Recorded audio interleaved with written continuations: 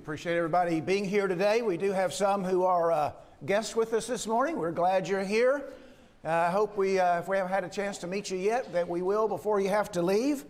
If you're here thinking about finding a place to be a permanent member and a contributor to a local congregation, we sure would like for you to consider the church here.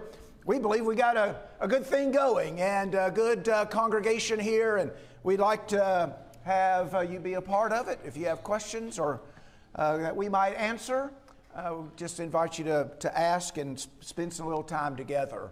This morning, let's turn to Revelation chapter 14. Revelation 14. Appreciate everybody that's led us in worship today. It's been a really encouraging time together. As far as I'm concerned, I've been very encouraged by it and appreciate the efforts that everybody has put forth in making the service really good. We've been studying the book of Revelation in our auditorium class over the last couple of quarters. That's winding down now. We're toward the end of the book. But not everybody is in that class, and so we'll take a minute to talk a little bit about the book in general, and then we'll focus in on our passage for the day. Revelation describes the conflict between Satan and God for our loyalty. And so Satan, or the dragon, or the serpent, he's trying to draw people away from God. He's trying to make them disloyal to him and loyal to him, Satan. And God, through Christ, is trying to make people loyal to him and draw them through Christ to himself and to save them. If we follow Satan, or we follow the dragon, as he's described in the book of Revelation, we'll be lost. But if we follow the Lamb, well, then we'll be saved in the end. Satan has his agents that he works through in the world. In the book of Revelation is a beast that came up out of the sea and a beast that came up out of the earth. And God has his agents through whom he works in the world. The Lamb and a variety of angels and prophets and the saints who are encouraging loyalty to Christ and loyalty to the Lamb. And so the book is both an encouragement and a warning. It encourages us to be faithful to the Lamb, to follow him. And it warns us that if we don't follow him, if we're not loyal to him, well, then we'll suffer eternally in the end. In the passage we're going to look at this morning, we're introduced to three characters and one place. And we'll talk about those a little bit as we go through. And so we're going to read from Revelation chapter 14. We're going to read the first several verses there, and that'll be the text for our lesson today. Begins, "Then I looked, and behold, the Lamb was standing on Mount Zion, and with him 144,000, having his name and the name of his Father written on their foreheads. I heard a voice from heaven like the sound of many waters, like the sound of loud thunder, and the voice which I heard was like the sound of harpists playing on their harps. And they sang a new song before the throne and before the four living creatures and the elders. And no one could learn the song except the 144,000 who had been purchased from the earth. These are the ones who have not been defiled with women, for they've kept themselves chaste. They are the ones who follow the Lamb wherever he goes. These have been purchased from among men as firstfruits to God and to the Lamb, and no lie was found in their mouth. They are blameless." And so we're introduced here. He mentions three characters. There is the Lamb, there's the 144,000, and then there is this voice that comes from heaven. And so a third character, or a third group of people. And then there's one place mentioned specifically. It's Mount Zion. Well, we know pretty easily who some of these figures are. The Lamb, of course, is Christ. He's engaged in this battle for loyalty himself, and he's been faithful to God. He's persevered through trial, and he's won the victory. And so he's faithful. He's known as the faithful and true. It cost him his life, but he didn't yield. And so he's described in chapter 1 and verse 5 as the faithful witness, the firstborn from the dead, the ruler of the kings of the earth. He's our leader in the struggle. He's our leader in the battle. And so we look to him and follow him as we engage in this struggle ourselves.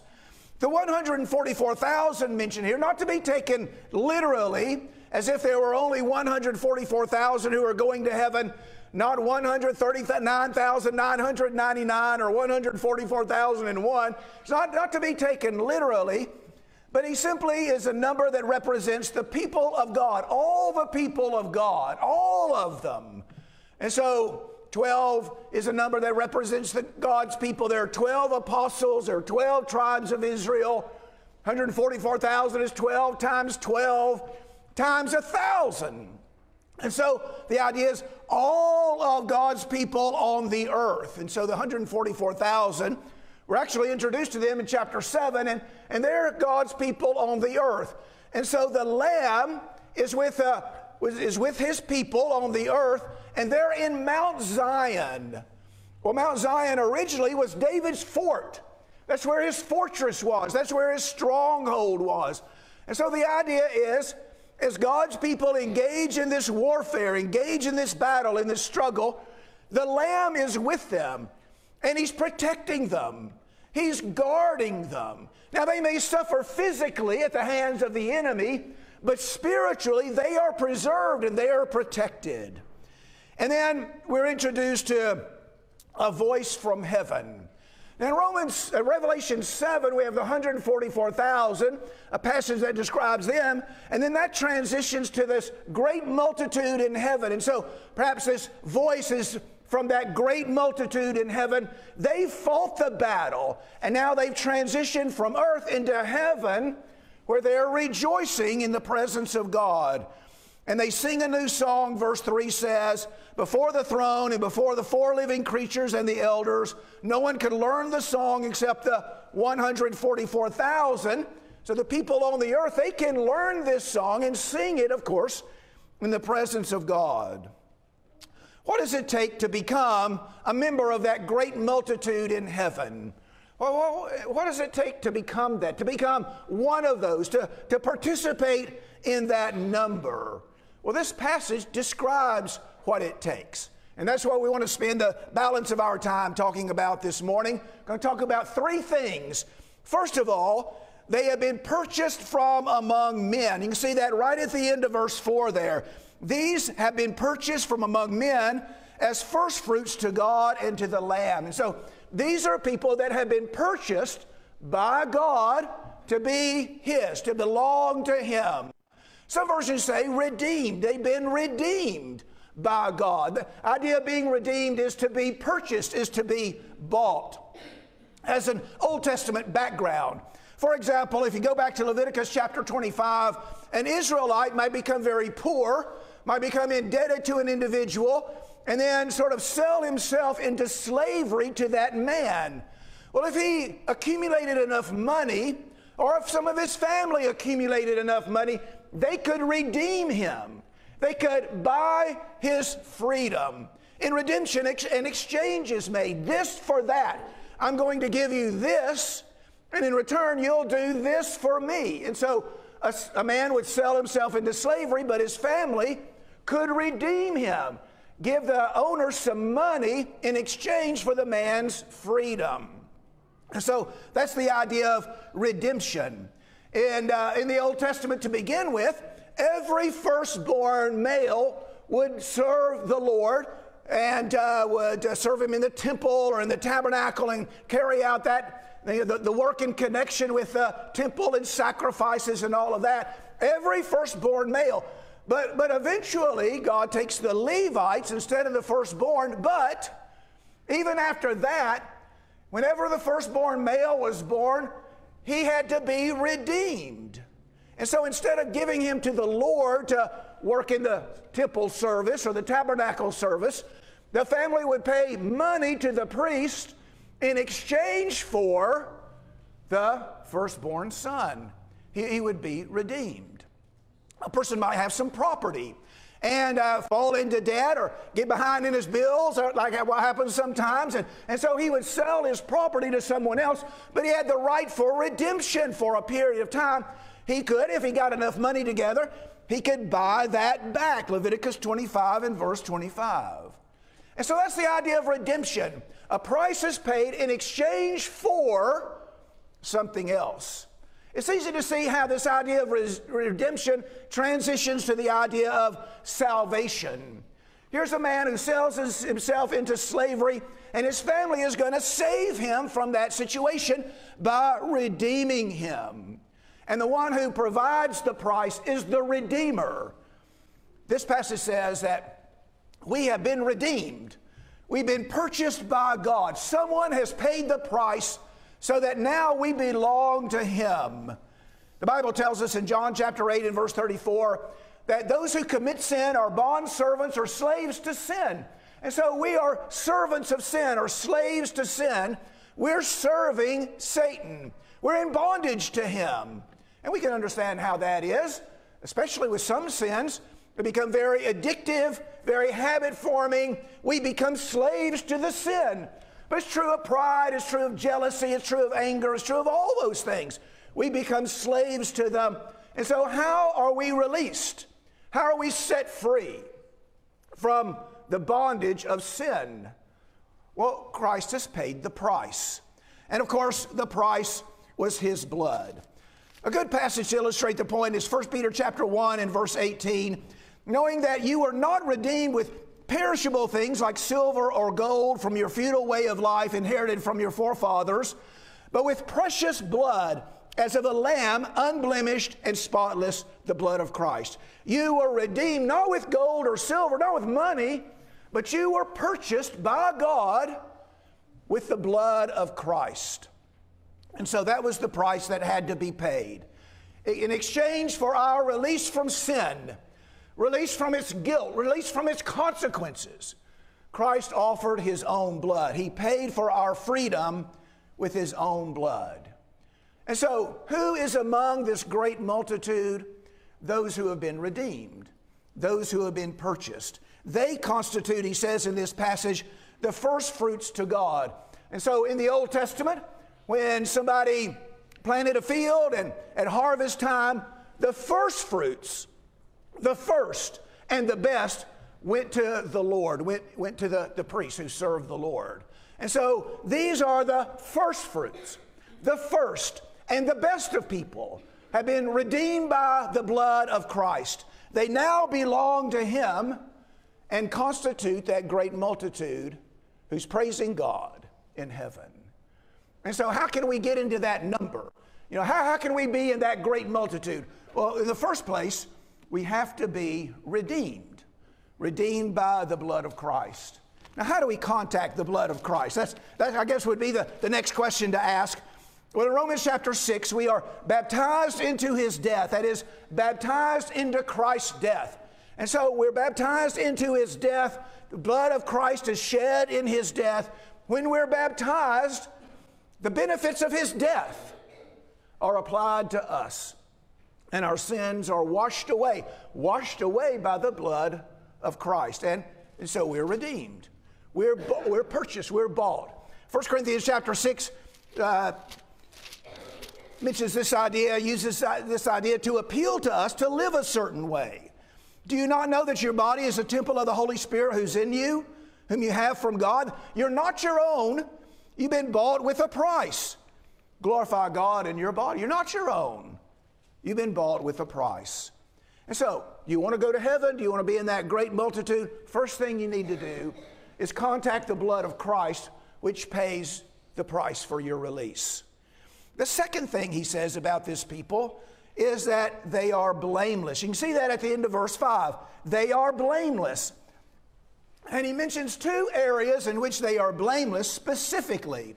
First of all, he says, they have not defiled themselves with women, for they have kept themselves chaste. Some versions will say virgins.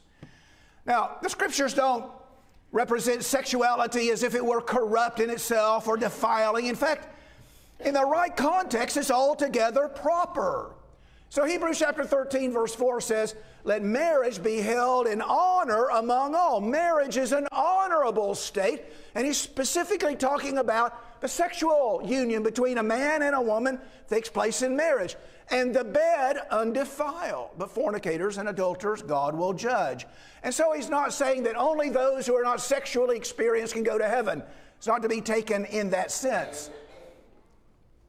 What he is saying is that those who are pure and holy, those who have abstained from fleshly lusts that war against the soul, will be included in that number.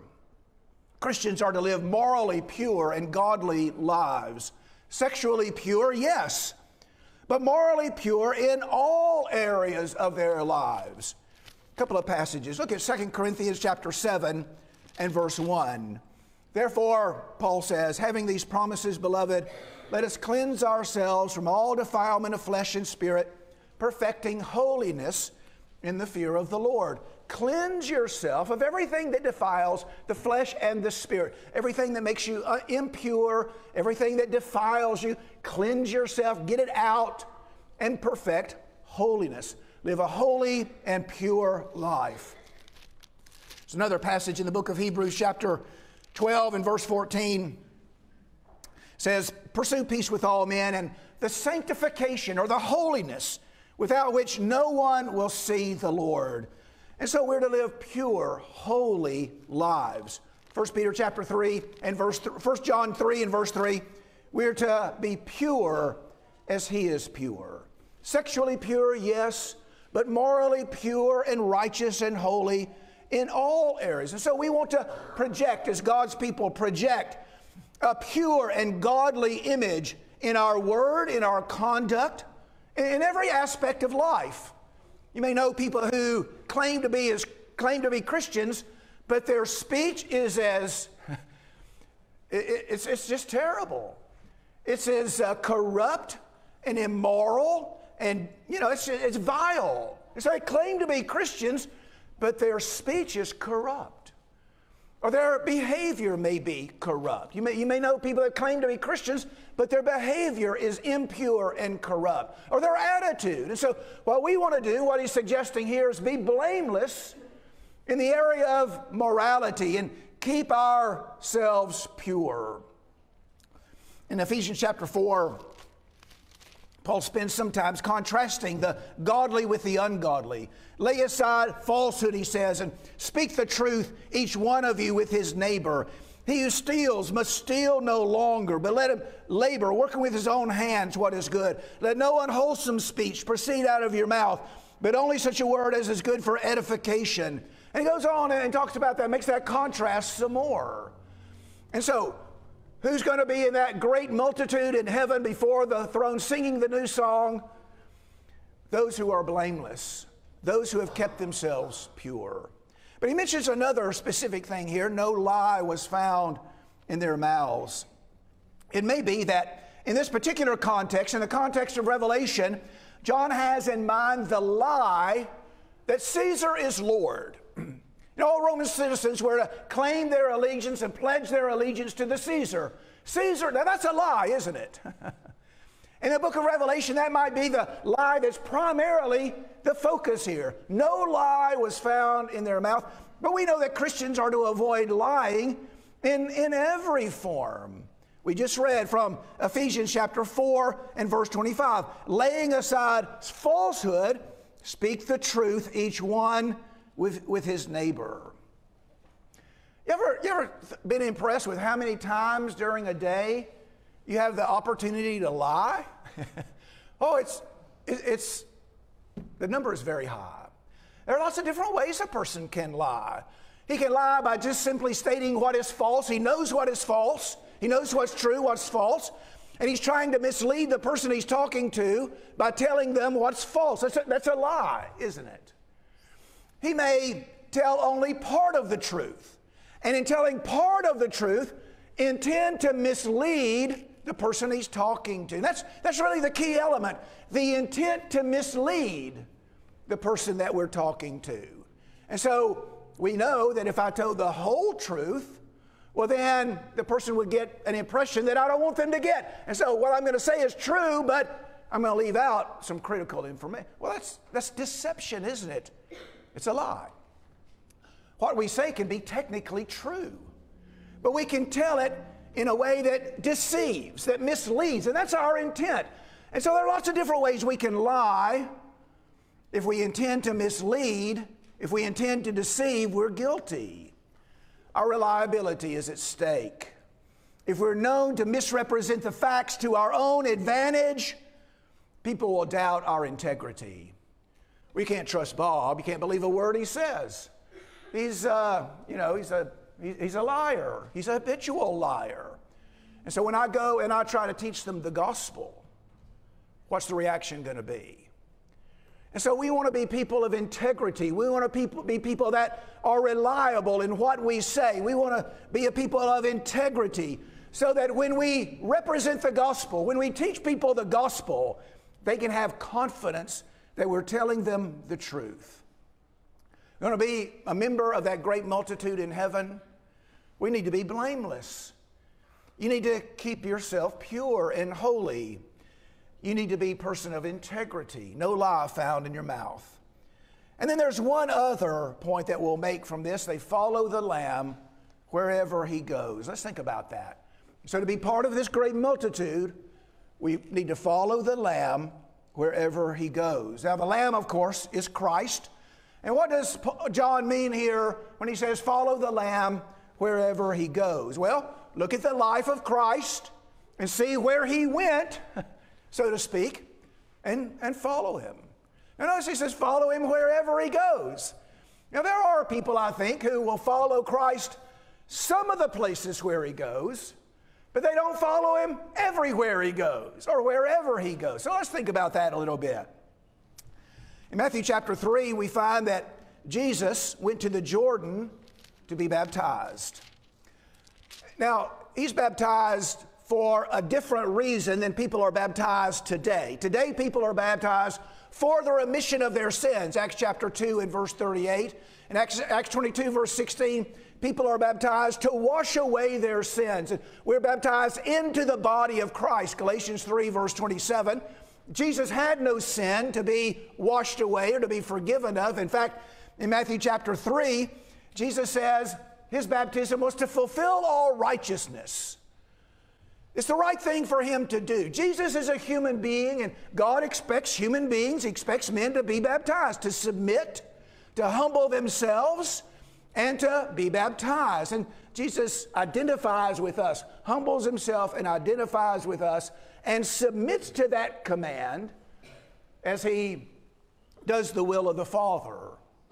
And so that's what we want to do. We want to follow his example to at least that degree. Now, he was sinless. We're not. We're baptized to obtain the remission of our sins. He wasn't baptized for that reason. But he did humble himself and submitted to being baptized. Well, we need to do that. Will you follow him wherever he goes? Will you follow Jesus to the Jordan? I don't mean literally go to the Jordan, of course. But will you follow him in submitting to the command to be baptized? Now, these people follow him wherever he goes. Will you follow him to the Jordan? Will you follow him in being baptized?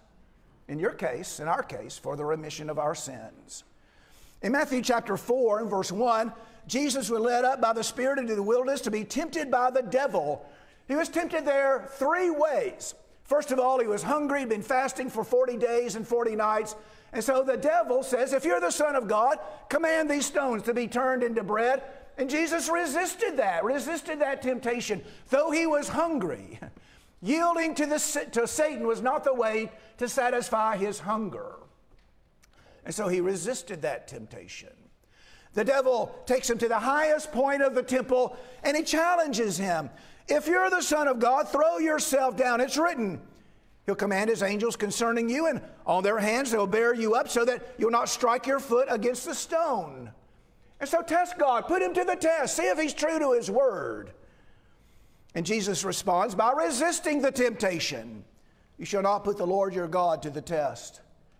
And then verse 8 took him to a very high mountain and showed him all the kingdoms of the world and their glory. And Satan says to him, I'll give you all of these things if you'll bow down and worship me. And Jesus resists. He resists every time, quotes scripture every time. And so Jesus goes into the wilderness to be tempted by Satan. He is tempted by Satan. He's tempted in all points as we are. He's tempted by the lust of the flesh and the lust of the eyes and the vain glory of life or the pride of life. When Satan challenged his special relationship with God, Christ didn't say, well, I'll tell you what, I'll show you. You know, he doesn't yield to the temptation. he resists every time. He doesn't get caught up in the moment, in the emotion of the moment. He was prepared for temptation, and he resisted. Will we follow Jesus in the wilderness? And we're going to be tempted. We'll be tempted. We know that from personal experience. Every one of us will be tempted. Are we going to get caught up in the moment? Are we going to get caught unprepared for temptation and yield to it? Or will we follow Jesus? Have the strength of character, have the will, have the determination and self-control necessary to resist. We're going to follow the Lamb wherever he goes or not. Later on in Matthew chapter 4, verse 25, Jesus was going throughout all Galilee, teaching in their synagogues and proclaiming the gospel of the kingdom, healing every kind of disease, every kind of sickness among the people. Jesus went through the regions of Galilee preaching the gospel. In fact, he went more places than that. We know he went down into Judea and Jerusalem, and he healed a blind man there and taught him. He taught others in Jerusalem. He went to Tyre and Sidon, and there encountered the woman who said, even the dogs eat the crumbs that fall from the master's table. That's in Tyre and Sidon. That's over there on the coast. It's not in Galilee. That's geographically a different place. He also went over into the Decapolis, Mark chapter 5, and that's over on the east side of the Jordan. And of course, he's going to all these places teaching the gospel. Jesus' disciples do likewise. Peter and Stephen and Philip and Paul, all the disciples, Acts 8 verse 4 says, went everywhere preaching the word. We're going to follow Jesus as he goes about teaching, taking the gospel to those who need to hear it. I don't mean we have to leave our homes and make our living by the gospel. Some people do that, but not everyone. But we can all teach. We can all plant the seed in those who need to hear it. We can start with our family. We can start with our children, our family members, and our friends, and people that we work with or go to school with. And the people that are going to be in the great multitude follow the Lamb wherever he goes. Will we follow him in our teaching? In John chapter 13, we find Jesus in the upper room the night before he's betrayed and then crucified. And remember that occasion? He stoops down and he washes the disciples' feet. And so here we have the Son of God humbling himself and washing their feet, humbly serving others. He says in verse 13, you call me teacher and Lord, and you're right, for so I am. If I then, the Lord and teacher, wash your feet, you also ought to wash one another's feet. I gave you an example that you should do as I've done to you. If you know these things, blessed are you if you do them. Well, we follow Jesus in serving others. Jesus served others. His whole life was spent in service to others. Will we do that? Will we follow the Lamb wherever he goes and spend our effort and our life and our opportunities serving others? Now, you don't need to form a charitable organization to serve others. There are many ways that we can serve individual to individual. And I'm going to use a couple examples from the congregation here, just people who serve others. Think about Frank Sledge. How many of us have gone to Frank and said things like, Frank, I got a plumbing problem. Can you recommend somebody? Frank, I got an electrical problem. Can you recommend somebody? Frank, I want an addition to my house. Can you help me? I can do that. Just using his resources, his knowledge, his experience to serve others. How many of us have appealed to some of the medical people here? We have several here. It says, I've got a problem. Can you tell me a little bit about it? Or I've got this medical procedure coming up I'm going to have to take care of. Can you recommend someone? And just using their position in life to serve people. How many have gone to Kevin and said, Kevin, I got a legal situation I'm going to have to get involved in. Can you give me some guidance? All of those are service, aren't they? Services. And nobody's formed a charitable organization, but using their opportunity and their place in life to help others, to serve others. There are many ways for us to serve others. We can choose a career path that serves. I say sometimes think small. And so the person who gives a cup of cold water in his name will not lose his reward. Mark chapter 9 and verse 41.